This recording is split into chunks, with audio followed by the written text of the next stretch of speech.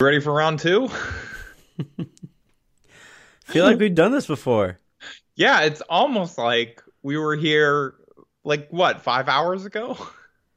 What's terrible is that I was actually a good show. It was a good. What's even worse is that I had all the fans off and all the windows closed in my hot ass third floor apartment, For nothing. and for that whole show, and then now I have to do it again. Is it still that hot out there? It can't be that hot. On the third floor, it's still kind of hot, but Well, yeah. these takes are gonna heat it up. Oh God, let's just get this over with. Fire Vogel.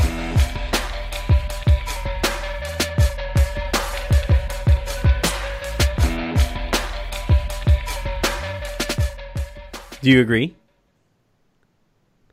Do I agree to what? Fire Vogel. He Oh my God, is that what you just said? I thought you yelled fireball. I'm out here just shouting like Pitbull. Yeah, Fireball. no, I thought maybe I'm like, it's late. Huh? It's late. This is your second podcast. I figured, you had. I am drinking a fiery old fashioned. Yeah. Okay. So Okay. see, Yeah. you admitted it No. yourself. I'm not outing you for drinking on the air. Oh yes. Nobody who has ever listened to our show would I just ever don't. know. I just don't want to be the one that puts that out there into the open for the first time. Definitely the first time. Nobody has any idea, John Gennaro. I'm really not drinking. It's just brown water. No. Yeah. He was joking. That was Shirley Temple. Shouts to Joel Embiid. Did you see that? Did you see Joel Embiid's thing where he was like, "No, I didn't really change much. I just was more intense about the way I went about this offseason"? Yeah, he said that he doesn't want to change any dietary things because he's like, I've been doing this at a high level, so I should get some say. It's like, well, you know who should also probably get say? Nutritionists. He was just super intense while he was drinking his Shirley Temples. Yeah. Anywho, this is actually the second time we've recorded this podcast today. So what we are Welcome going to to the do, Lake Show on the Silver Screen and Roll Podcast Network. what we're This going to is do, a basketball podcast. it is, but we are going to start off the court. That's where the focus is to start this show, as the Lakers are now in China. They have landed. The Chinese government, the Bureau of Education, is canceling events now that they have to go with. So far, they just canceled the Nets event. They did not cancel the Lakers event as No. of this recording, but that may happen soon. We don't know. We'll It was see. when we recorded this 5 hours ago, we talked about how this was quickly going to become a Lakers story, that, Yep. they were headed into a firestorm, which, if you had not heard, started off with Daryl Morey tweeting about, standing with the people of Hong Kong on Saturday night over the weekend. Rockets owner Tillman Fertitta quickly Not rebuked him thrilled. for that. Yeah. Yeah. And then the NBA has since released a wishy-washy statement about it and made Morey kind of apologize, but not really apologize.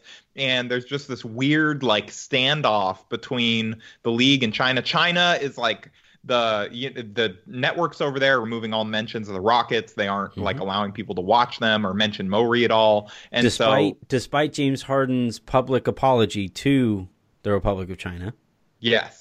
And so it's this huge mess that the Lakers did not create, but are headed direct. I mean, if anything, They are now in it. Yeah, they are now headed directly towards it. They are now there, and this is going to become a Lakers storyline. Whether they cancel those events or not, we're going to hear how the Lakers get asked how they feel about this. We're going to see how they respond, and this is going to be, like it or not, this is going to be a Lakers storyline. If it isn't by the time this podcast is up. Yeah, I would. It wouldn't shock me if we started to get some of the, kind of bits and pieces of the Lakers really being linked into this. And look, this is usually a basketball podcast. This is a basketball podcast feed, right? But this is now a story that extends beyond basketball. You had politicians on both sides of the aisle out there talking about how they were showing their support of Daryl Morey. By the way, why do you add a W to his name? Say Daryl Morey. I thought it was Daryl Morey. Yeah, why is there a W there? I just thought that's how it was pronounced. We can just add it to the list. Am I wrong? Yeah, I think Is so. it just Morey? I think it's just Morey. I've never heard somebody go, you're calling him Mowgli. All right, well, whatever. Just add it to the list of things I don't know how to pronounce.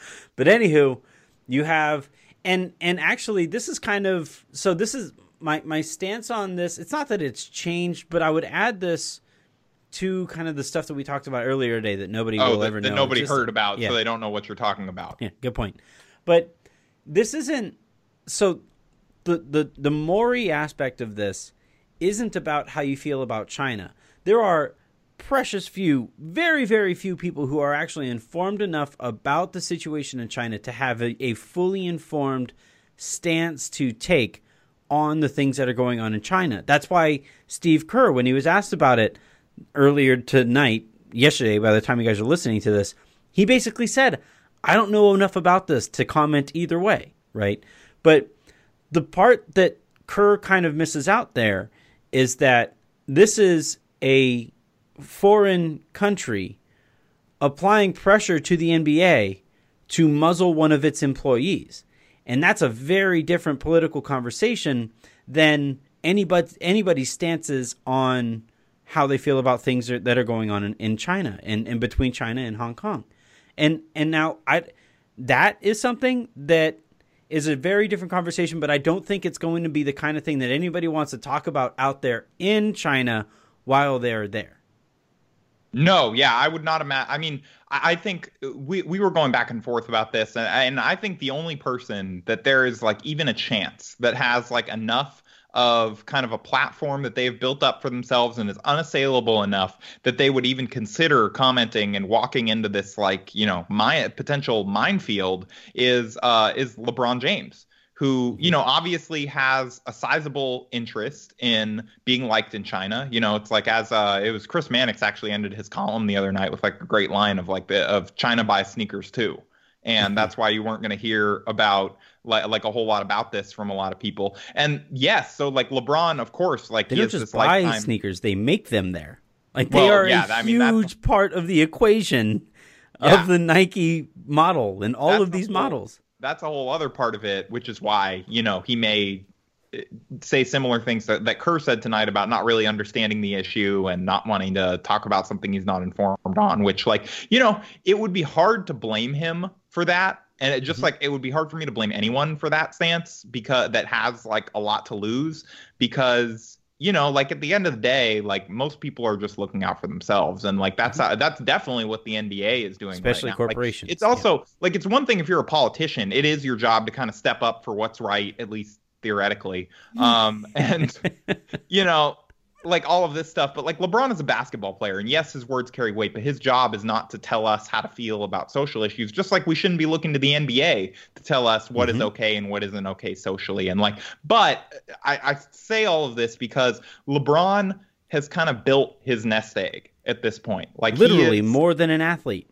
Yes, he is. Well, yes, he has that reputation and brand to uphold as well. But he's also like he's built up enough fortune and enough wealth and enough of all these other industries that he is like the one guy that theoretically doesn't really need China if they're going to censor him in some way and like could take a stand on this. I don't necessarily expect that. I don't know that it's necessarily reasonable to ask. I'm not sure it's fair to expect it of him. Yeah, but like he's the only one that I think there's even a chance will comment on it. I think everyone else we are just going to get kind of wishy-washy. You know, maybe Kyrie would do it just because he's very, very socially conscious, even about like ideas that aren't popular. But like outside of those, sometimes he's just wrong. But yeah. Well, yes, but like you can't say that he's not willing to speak his honest opinion on things, even when like they are going to get him mocked or made fun of or judged.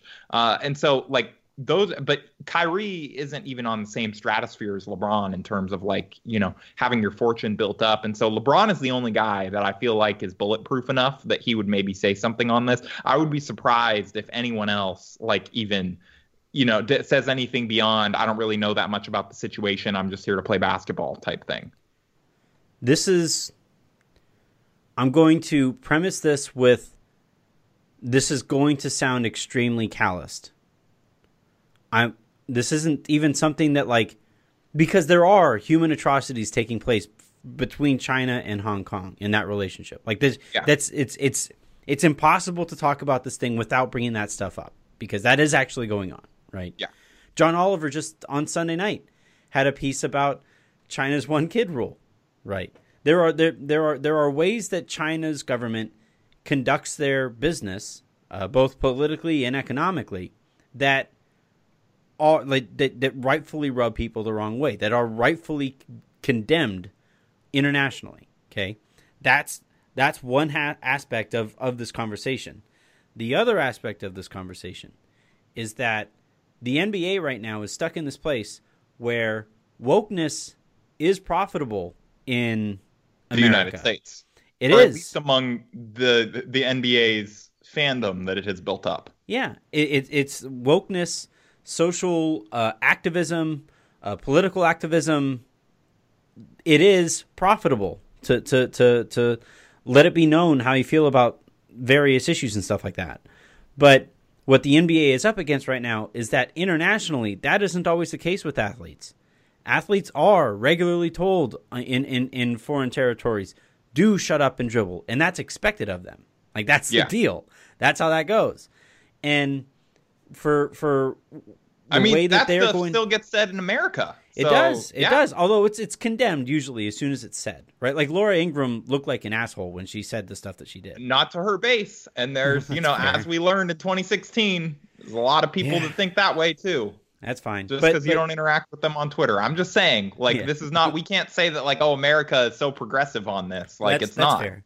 It is. Yeah. But, it's not that it's so objectively progressive. It's subjectively progressive compared to other territories. One being the one that the Lakers are landing in right now or are already in right now, right? And this is my thing is, when I said this was going to sound incredibly calloused, if I were in charge of talking the Lakers through this, I would say, take notes from Steve Kerr. Get in, play your basketball, get out.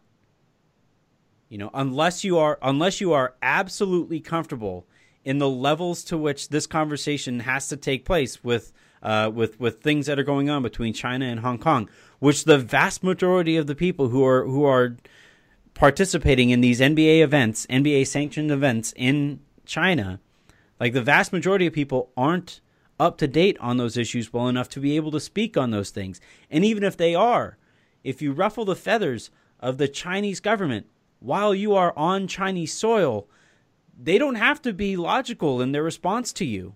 They don't have to. It's not some incredible stance that they have to uphold. Now they can't completely overplay their hand.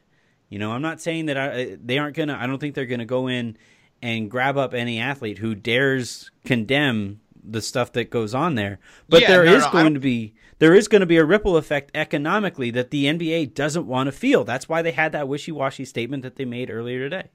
Yeah. And I think that's exactly right. And I think, I don't, like I said, I don't think that we can necessarily expect any of these players to say anything. I think that it would be, I don't know if heroic is the right word, but it kind of would be for them to put their livelihood and their income and all of that on the line to take a stance on this in one of the NBA's biggest markets. But again, I don't necessarily expect anyone that is not that, on some level, that is not their job. They are an athlete. And I don't necessarily expect that. That's great if people want to take stances for what they believe in. But I just don't know that we can expect people to risk, their family's futures for that.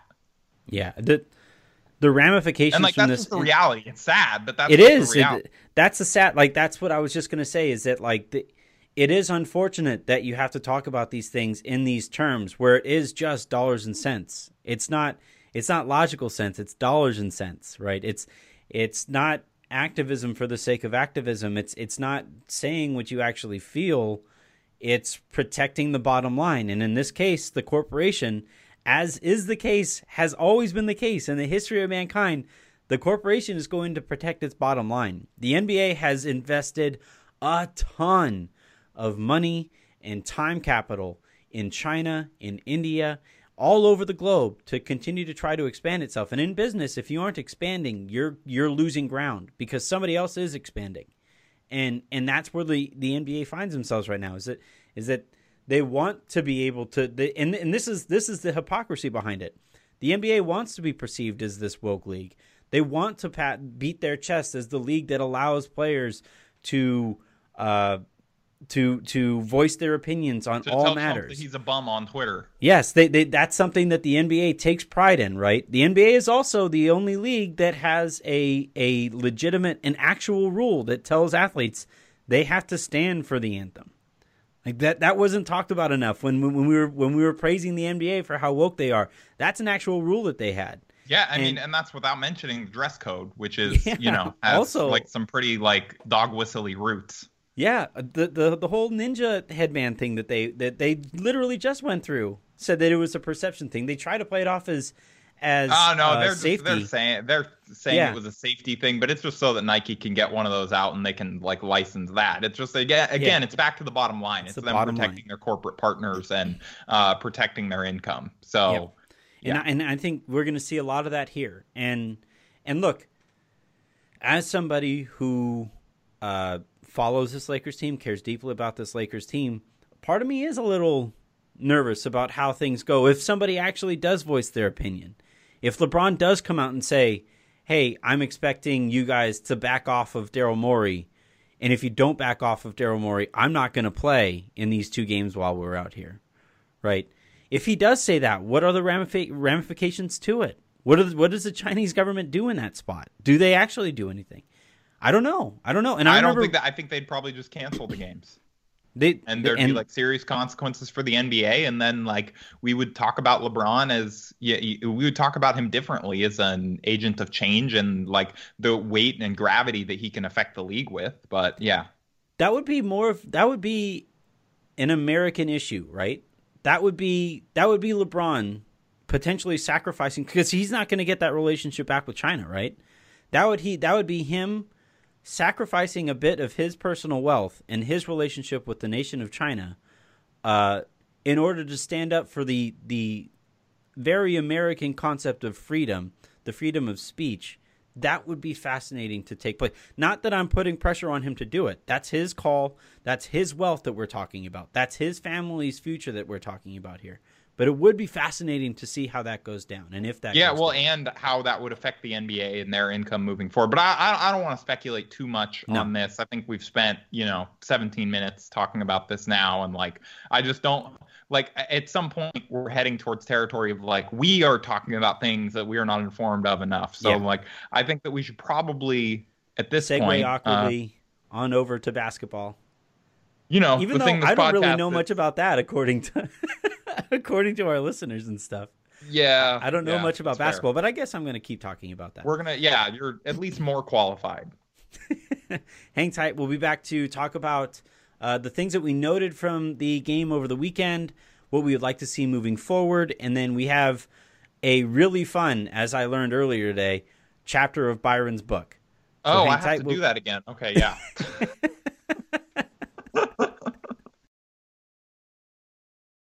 All right, so there was a game. There was a Laker game. That was kind of fun. Yeah, that was like little did we know what was awaiting us on the other side of that Laker game after we had finished, like having fun at finally getting to watch LeBron James and Anthony Davis on the floor together. Like what this week, let's just say like my coverage plan is looking very different than it was now than it was, a couple days ago. But yeah, that was as weird as it feels like to be talking about a basketball game with everything that's going on, like that was an incredible an incredible first quarter. I only got to watch the first quarter because I had made a personal commitment to Mia that I would go to her friend's birthday party, and she agreed to be late so that we could at least watch the first quarter of that game. And it was incredible. It's like Anthony Davis and LeBron James are really good at basketball. JaVale McGee is hilariously dangerous now that players have to pay attention to like LeBron and one other player. And like, I don't know. I am as high on this Lakers team as you can be after one preseason game, one quarter of one preseason game. Consider it a warning at NBA. Do you think that social media post comes back to bite them? That yes, tweet? 1,000% chance. Yes. At probably 100 points this year, that will be used to make fun of them. Like they're going to lose some random game to Charlotte, and that tweet is going to be trending again. Yes. Do you think they wind up deleting that tweet at any point? Well, even if they do, It's even funnier. people have screenshots, I'm sure. Yeah, But no, yeah, it's the over now. Bucks took a little bit of a shot at them tonight, and we're just like, consider this a preseason game at NBA.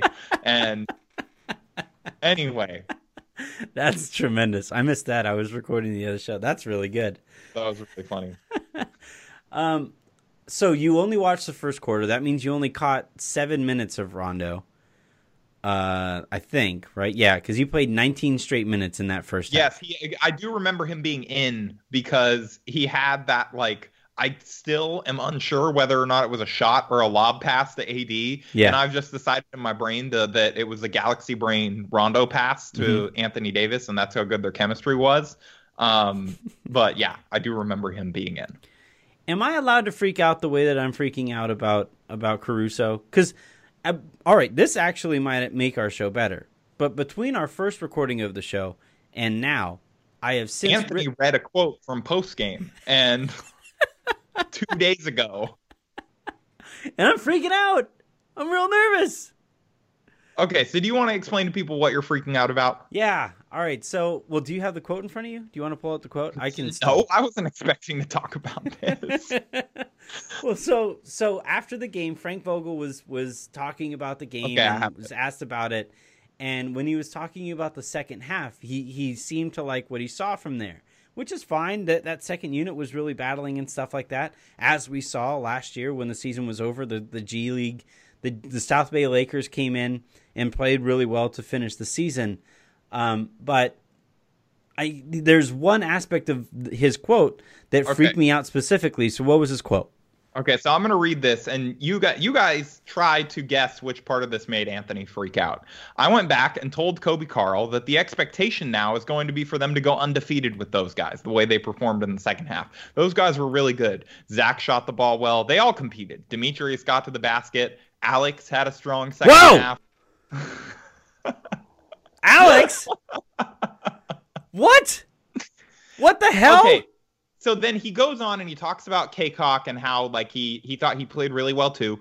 I think so in my brain, like, we all, and this is something that you and I talked about while we were writing this, like, a quote is not a legal document. You don't necessarily edit yourself as you're talking, which is why podcasting is very different than writing, and why we had to be really careful during that first segment.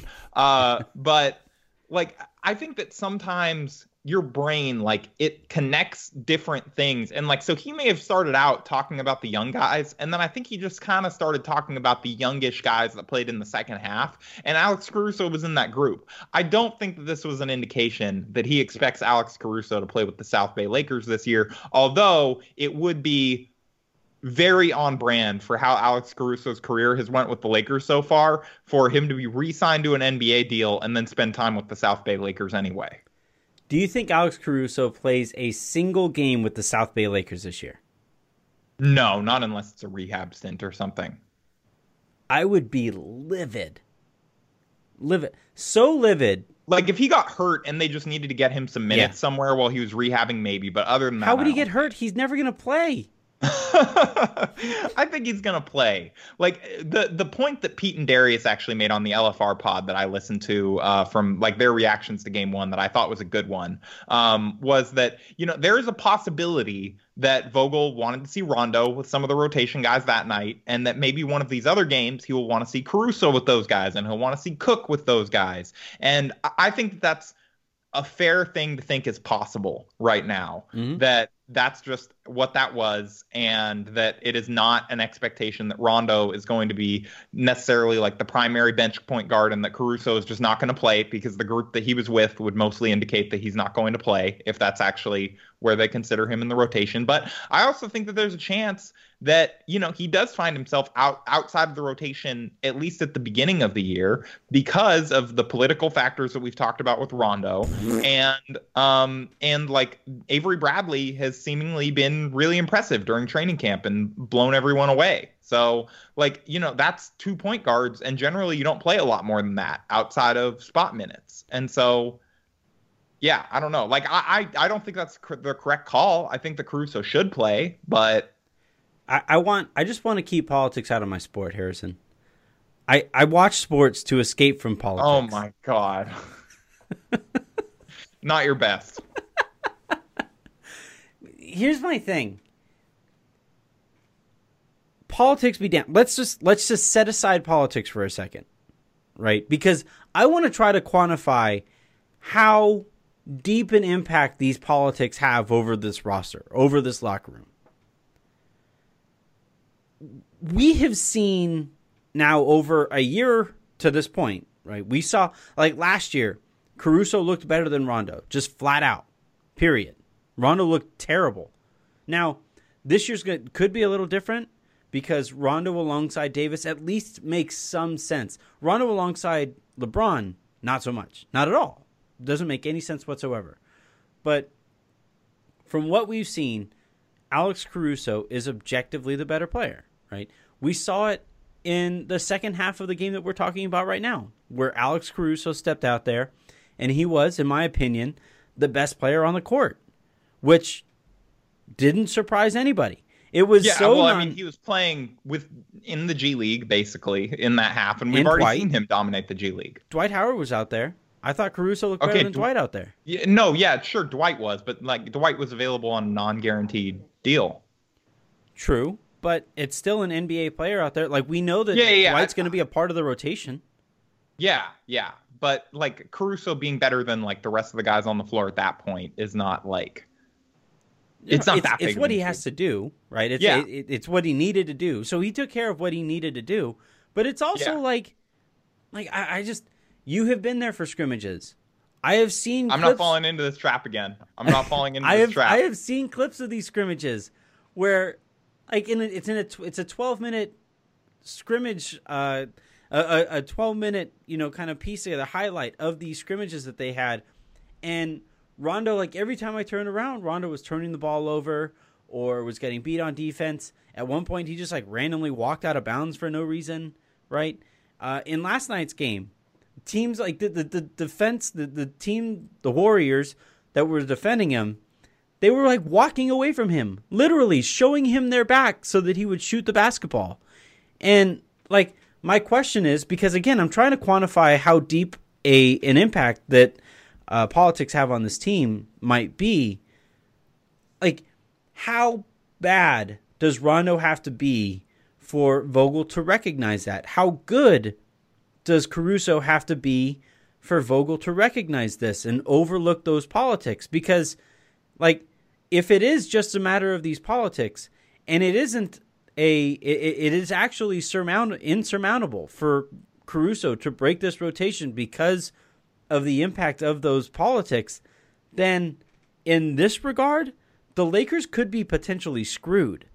Because this is now the better player who is not going to get a shot because of those politics. I think that is an overreaction to one preseason game and some quote. Training camp. Yeah, and a quote and a quote and that 2 like years to this point. But a quote that may not mean anything, and there's a new coach with the Lakers, and like the Lakers also have a soft schedule to begin the year, and theoretically could survive some Rondo in there, especially if he plays okay with Anthony Davis. Like, we have to leave that possibility open. He was okay at the beginning of the year last year, and like when the games actually mattered. I'm not saying he was great, but he was okay. Maybe he will try harder when, with the games actually mattering again this year. And like, I'm not ready to go to DEFCON 1. I know you're always ready to go to DEFCON 1. I'm at 3. Is 3 higher on the DEFCON? No, it's lower. It's so like golf. Okay. Yeah. So like the lower the number, the DEFCON 3 is like your resting state. So yeah. You sound like my cardiologist. Yeah. So, like, I don't know. I just don't think that this is worth panicking over yet. We've seen one preseason game. We may see, like, when they if they play Thursday. Let Jason Kidd do his thing. Oh my God. When and if they play on Thursday or Saturday or whenever their next game is, we might not even get that.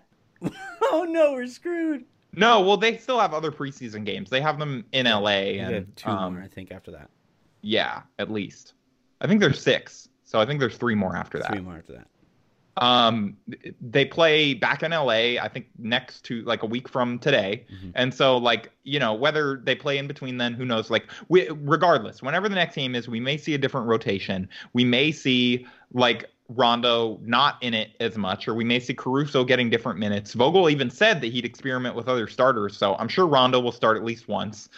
We may get to see Caruso start at some point, and I think that they may just be experimenting. And what you have to hope, if you're a guy that's like you, is very, very worried about Rondo playing, is that like this was just part of the experiment, and that all of these things are going to rotate and change. And if we get to the regular season and that's been the rotation every single night, then yeah, we could probably expect the Caruso's not going to be in it when that games actually start to count. And then, okay, maybe it's time to worry a little. We have to see, obviously, how those games start to go. But I'm just not with you, and I'm like I think at some point, like you're crying wolf a little bit. You can't set the fire alarm every single time somebody like touches a button on the microwave. You know what I mean? Like, like it's October.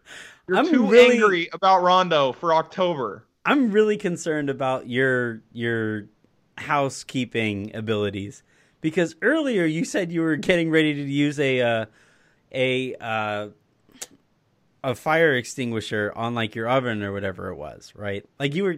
I'm a little nervous. Like, is this just you? Like, are you getting subliminal thoughts out there that I'm really over my head, living on my own? Mommy, please help. No, it's not that. It's actually my fiance is like horrendous in a crisis and like has very little housekeeping skills whatsoever to start with. Mm-hmm. And so I'm very worried about her doing any of these things. I think that's where it's actually coming from. Okay. Anything else that you noticed from this game? I mentioned it briefly. JaVale McGee is really, really dangerous with those other threats, around, like maybe with a better defensive team with like more capable big men, like that gets neutralized a little bit. But right now, like it's like the defense basically has like, goes in panic mode when LeBron and AD run a pick and roll. And Anthony Davis or JaVale McGee is just kind of like, hey guys, I'm back here. And they just toss him the ball and he dunks it and it's great. And he just gets completely forgotten about, so that's dangerous. Avery Bradley, obviously, statistically, was not incredible in that game.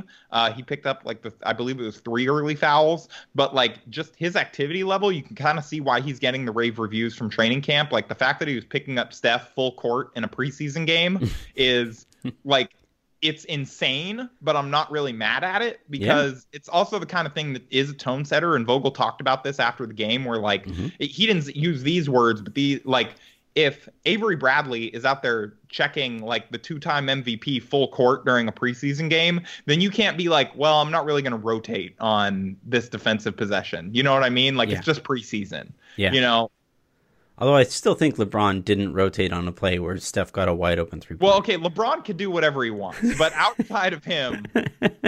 No, I agree with everything that you said there. I want to go back to the JaVale point because I don't know if over the course of my lifetime, maybe even like ever in Lakers history, the Lakers identity is, no, we're going to punch you in the mouth and just be bigger than you.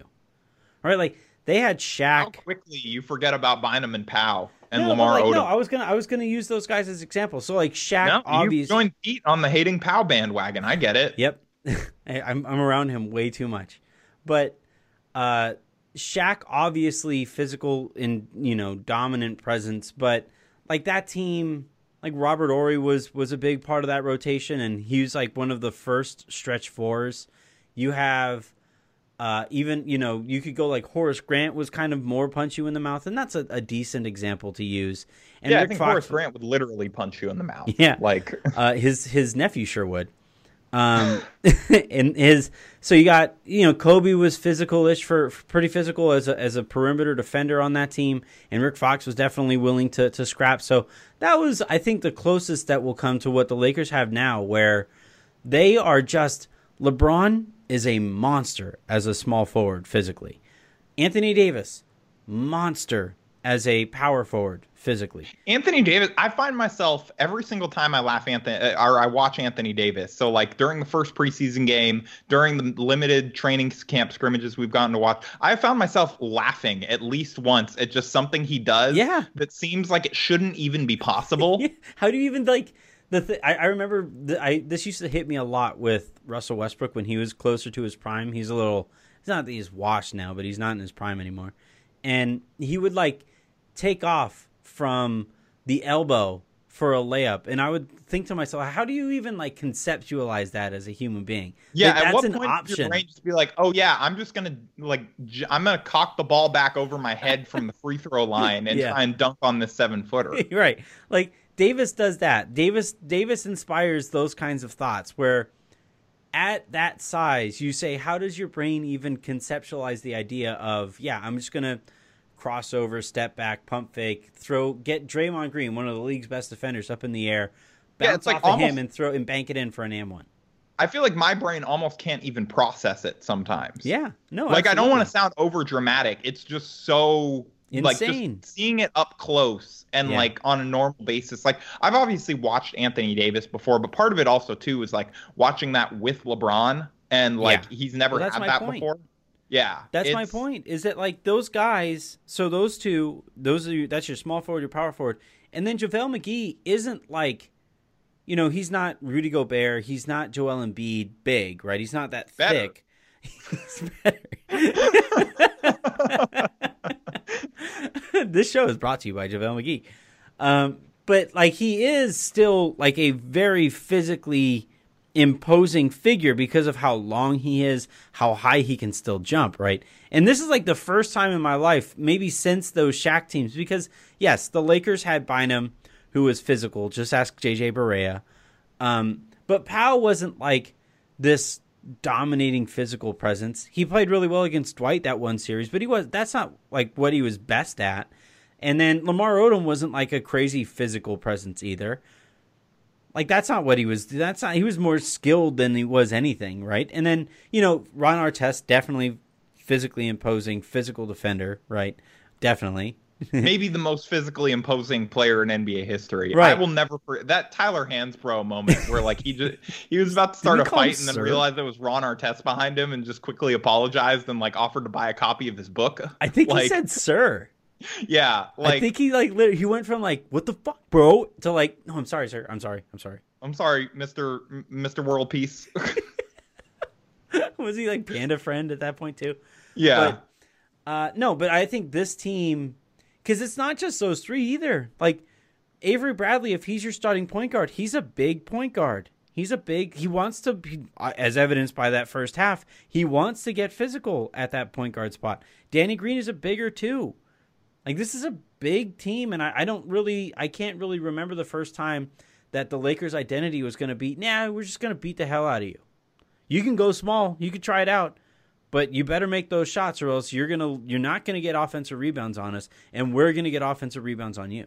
And the thing about going small against them is like, I wonder how often that's going to work and how often so the whole reason that Davis says he doesn't want to play center is he doesn't want to go up against the big guys, right? So sure, that doesn't make sense to play him against like a traditional center in the regular season. That's not what he wants. That's not what anyone wants. That's not what's best for him long term. I get it. Even if the numbers say it's better, I get it. But like, if you go small against the Lakers, like, they're just going to move, and like until I see otherwise, I have a hard time believing that they're not just going to move Anthony Davis down to center against your quote unquote center. If that's like some power forward masquerading as center, or small forward masquerading as center, like they're going to still be bigger than you, and they're going to be like just as fast. Yeah. And I just like, this is not just overreacting to one preseason game. It's just sometimes like seeing it in action. It allows you to conceptualize things.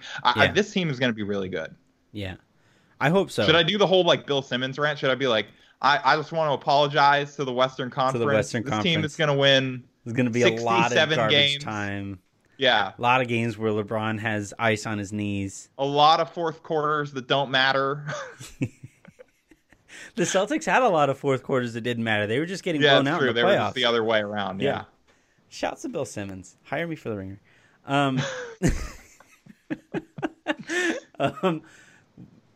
You want to do the book? I think that was it in terms of Yeah. reactions from the game, because like the second half didn't matter. Well, I'm and not it's really. like, I'm still waiting to see it with Kaycock. Like I think he's gonna be fine in the G League, but I don't think. Yeah, he's very active. I think that he's going to have to show a little bit more than that to be something at the NBA level. Although him dunking on JaVale the other day and like the scrimmage, like as soon as we got let in, was like pretty great because he's not that big. So just like watching him just all of a sudden come out of nowhere like that was pretty funny. But Yeah. you know, he's fun. He's fun. I just don't like he still has to show a little bit more other stuff before he can be more than like your G League activity guy. I can't wait to see Talen Horton-Tucker for the first time. That's going to be fun to watch. Like you're going to go to a South Bay Lakers game or He's not playing at all in the preseason? I don't know. Like they said that they'll reevaluate him. He along with Kuzma will both be reevaluated and get a status update when they come back from China. So like they'll be reevaluated sometime this week then. Yeah, so like maybe he'll play in the preseason. I don't know that I don't want to be mean about this, but like I don't know that he's ready. Not ready. No, he's definitely not ready. No. You don't have to sugarcoat it. Yeah. You wear the fedora, dude. You're untouchable. Yeah, I mean, you know, he's a kid and he's been injured for a little while. He just doesn't necessarily look like he's ready to hop into an NBA game right this second. He has the blogger bod. All right. Let's get to this Byron book. All right, let's learn some strategies to success. So I've already gone through this once, so that kind of ruins the surprise element of it a little bit. I already forgot, dude. I'm not gonna lie. I already forgot.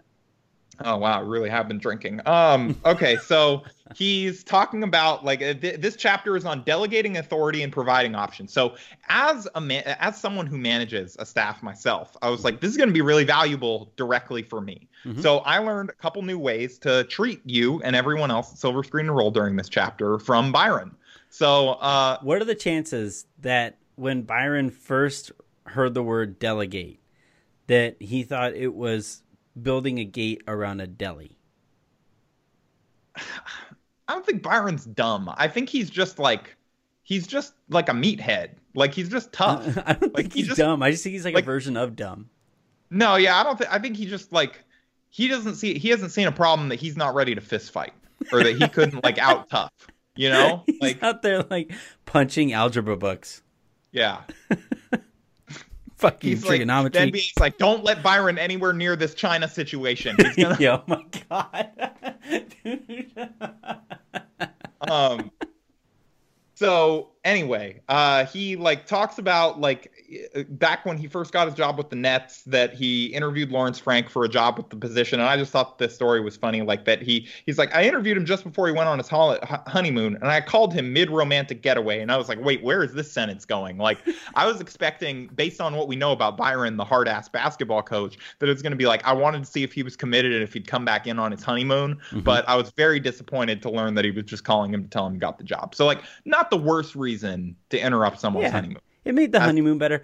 I wonder if Frank Vogel is still with his wife and how his then fiance felt about, or no, it was their wife. Yeah. So I wonder if not Frank Vogel, Lawrence Frank. Lawrence Frank. Yeah. Oh yeah. I was like, yeah, Frank Vogel. I don't know where you're going with this, but he's married. Yeah. No, I wonder if Lawrence Frank is still with his wife and what his wife thought about getting that call on their honeymoon. I mean, she found out he got a job, so she was probably pretty psyched. Like, probably a pretty good job too. So, yeah, I mean, assistant coach under Byron. I don't know, like he's turned it into a pretty good career though. He's like in the front office with the Clippers somehow. So. How? I don't know how he did that. He like went from getting demoted by Jason Kidd off of the bench as the highest paid assistant coach in the NBA to running the Clippers. Like, yeah, I've heard he's incredible. Not the most pleasant person to work with, based off of. I think there were reports of that. And so then I was just going to read you this sentence out of context. He just writes, as a head coach, the first thing you learn is that you can't handle everything. Or anything. Something. Yeah. So, I mean, now what I've learned, I think that I'm going to have to take a step back from managing as many things at Silver Screen Roll. I'm just going to start putting you in charge of a little bit more. That works for me. I think. Starting with post-game transcriptions. No, it's going to be... No, did you see the... Oh, I thought of you specifically when I saw this, but I think like Michael. The Google Doc, the Microsoft Word is Yeah. gonna until one of those actually works. I'm not gonna believe that any of them are gonna work. Okay. Most of No. them are just like riddled with errors. It sounds like someone who's never like heard English is trying to like write out what they heard most of the time. There's like weird tonal errors or stuff. Whatever. Anyway, Why don't we ever use the same technology that goes into like the closed captioning on TVs? Like I feel like it's a fairly similar technology. Those are usually not always the most accurate either. Right, but like if you read through it, it's close enough. Yeah, you can go back and fix it, but for me, like I feel like I gain more out of transcribing than I would like going and fixing a bunch of errors and whatever. You might miss something or misquote someone. It's just not worth it. Gotcha. Okay. Anyway, so he then goes and talks about putting his like how he put his staff together and how he assigned players to coaches and delegated responsibilities. And he says like instead of putting point guards with a former point guard on his coaching staff or big men with a former big man, like he just said a lot of times like he just would start the season and see who the players gravitated towards. So he's removing specialization, and he just says, to me, if you're a coach, you're a coach. Which, like, I mean, yes. And I'm sure that most NBA assistant coaches, even if you're a big man, like you have some understanding of guard play because everyone kind of intermixes or whatever. But like, like there's this thing called specialization, and like I wouldn't necessarily like try and have you write some like nuanced take on something because I know that you're just a hot take artist. So it's like I like how you're calling me the hot take artist while your glasses literally fog up as a result of how it is so hot in this apartment. You've no idea. And so he just said that it's part of authority, and he says for him it has always worked. Always. For reminder, he wrote this after being every single stop that he's ever been at turned out perfect. Yeah. The best. So, and then he also just basically talks about how he's single-handedly responsible for the Showtime Lakers getting swole because he was the one that wanted to work out, even though like Jerry West, because at the time people didn't want basketball players to work out. Mm-hmm. Like, you have to like lead by example and do what you feel is right. And so he was talking to Gary Vitti, who he describes as the half-pint Tom Selleck Italian stallion, which is just half pint. Yes, pint because he's short. Yeah, I know. Is Gary Vitti short by like normal standards or short by like NBA short player? By normal standards. Yeah, he's not that tall. Okay. So I don't know. That description was half-pint tops. Yeah, he has the mustache. I know that. That's for sure. Yeah. So yeah, he just said like I just want to lift, and then he's like, sure enough, everyone was lifting with me in Hawaii. So I think he just like low key like alpha Jerry West and was like, no, I knew better for that specific team. I think Michael Thompson was on the team at one point there, and Michael Thompson was like a historically strong dude. Like he's really, really strong. He didn't lift. Maybe he's just naturally that strong. No, he still brags to this day about how hard he used to work. He still works out like really hard, actually. He's in really good shape. Okay, well, I learned something today. Yeah. But also, and then finally, like the last subhead of this chapter was embrace the successor, which otherwise known as the exact opposite approach as he took with D'Angelo Russell and Julius Randle.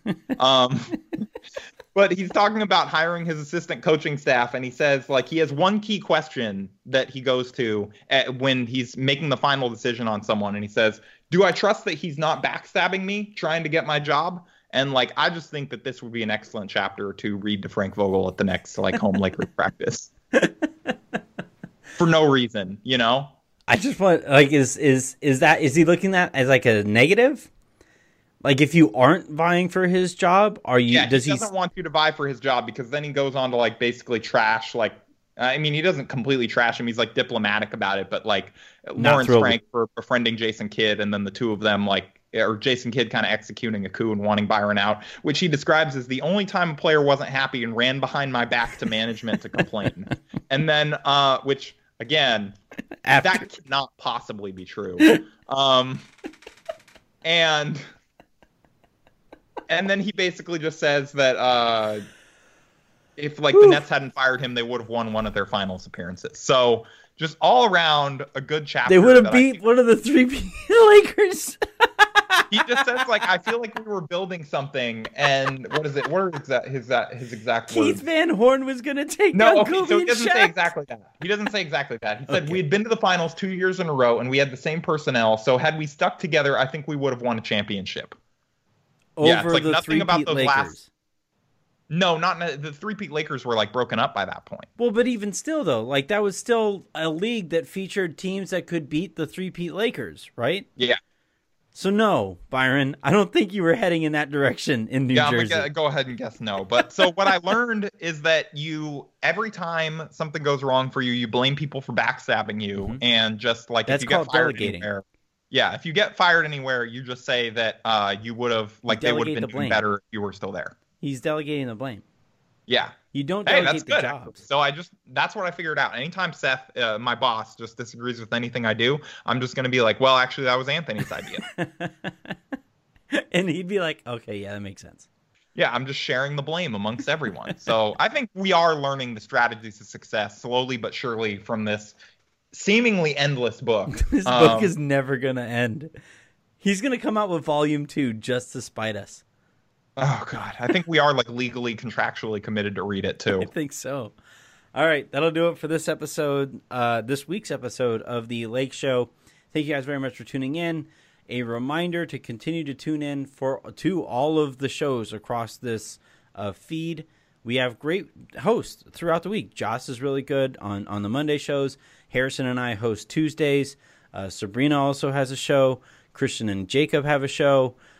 There's plenty of. I'm missing Alex somebody. and Alex have a show. Alex and Alex. I was. Hey, man. I knew I was going to forget somebody as I head. It's late. I was just. I'm waiting delegating to the pounce blame on you for whoever you forgot. I'm delegating the blame. You were supposed to come through faster with that. Yeah. The Alex and Alex show. By the way, guys, just name it AMA. Like there. That's your show title. Have a great rest of your day, everybody. We'll talk to you guys next week. Keep your fingers crossed that this Lakers thing doesn't spin completely out of control.